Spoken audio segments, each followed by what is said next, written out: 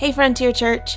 Tomorrow is our last sermon in our sermon series on 1 John, and then we will start a new sermon series on the spiritual disciplines. It will be a 6-week sermon series that bridges the gap between 1 John and our yearly Advent sermon series, and this sermon series is going to be pivotal in the life of the church.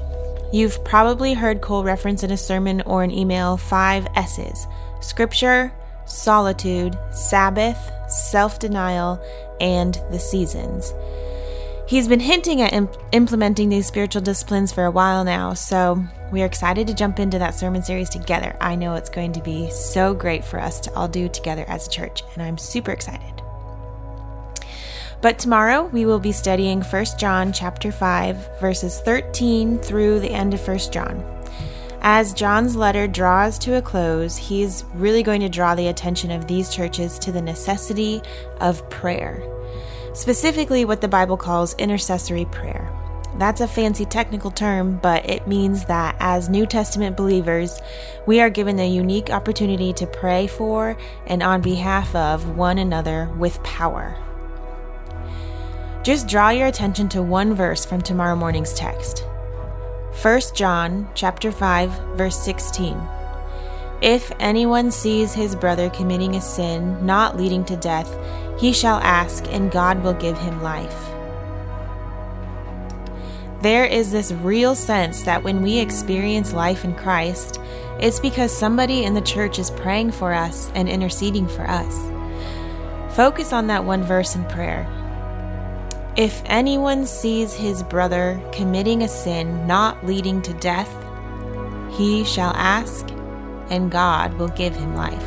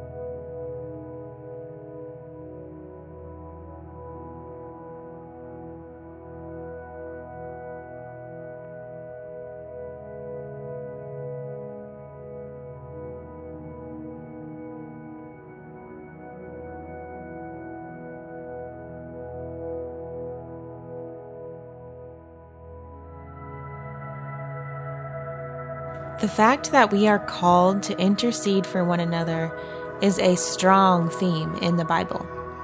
In the Old Testament, it was the role of the priests during religious celebrations to make atonements and to offer prayers on behalf of God's people. Because of his position with God, the people were sure that God heard and answered the priests' prayers. In the New Testament, every member of the church becomes a priest when they believe in Jesus.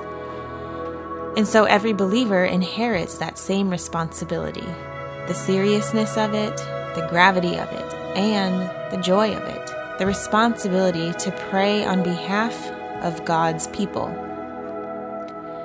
That's why the New Testament is so serious about prayer. You notice this in Paul's writings. He says, Pray at all times in the Spirit with all prayer and supplication. To that end, keep alert with all perseverance, making supplications for all the saints. Is there somebody that God desires for you to intercede for? Take a moment to ask God and just see if He puts somebody in your mind or on your heart.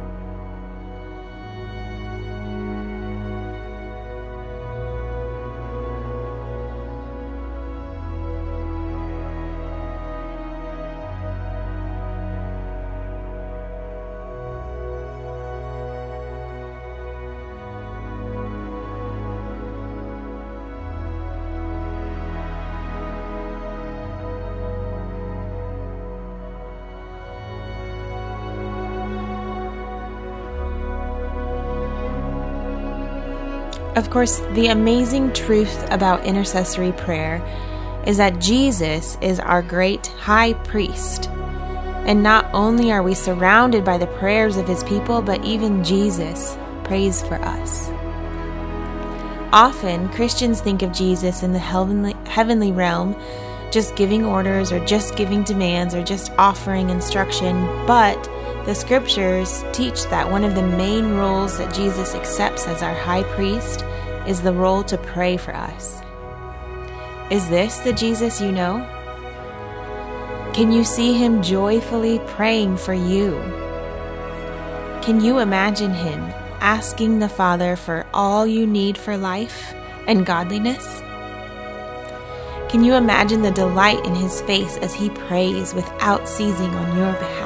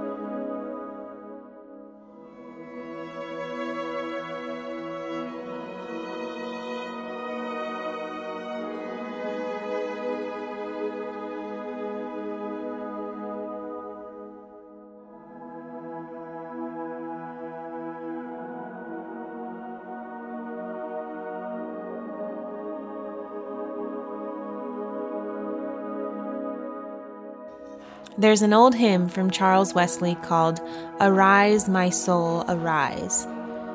These stanzas are dense, but they are beautifully written and worthy of being absorbed deeply into our prayers.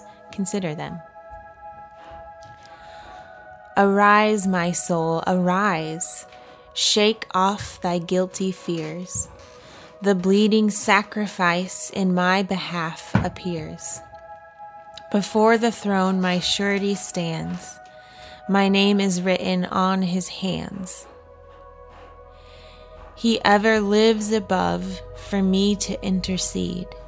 His all-redeeming love, his precious blood to plead. His blood atoned for all our race and sprinkles now the throne of grace. 5 bleeding wounds he bears, received on Calvary. They pour effectual prayers, they strongly plead for me. Forgive him, oh forgive, they cry, nor let that ransomed sinner die.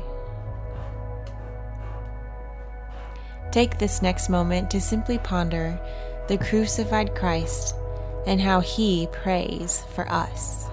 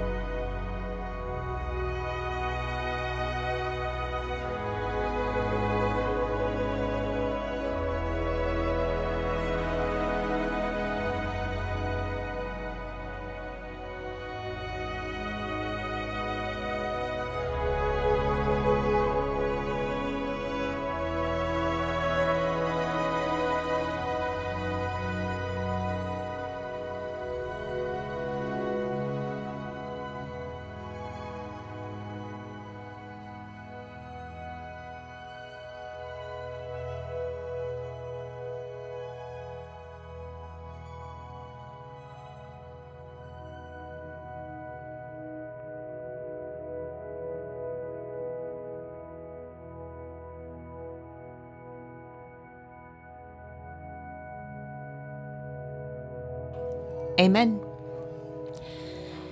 Come prepared tomorrow to think about intercessory prayer. The best way to come prepared to think about that is, of course, to come already doing that. Walking through the doors, already mid-prayer, already interceding for somebody in our church, already asking God to do big things in and through our church. So pray deeply for our church tonight and come to church tomorrow prepared to speak a word of encouragement into somebody's life, or a prophetic word, or a word of wisdom, or a word of encouragement. See you tomorrow.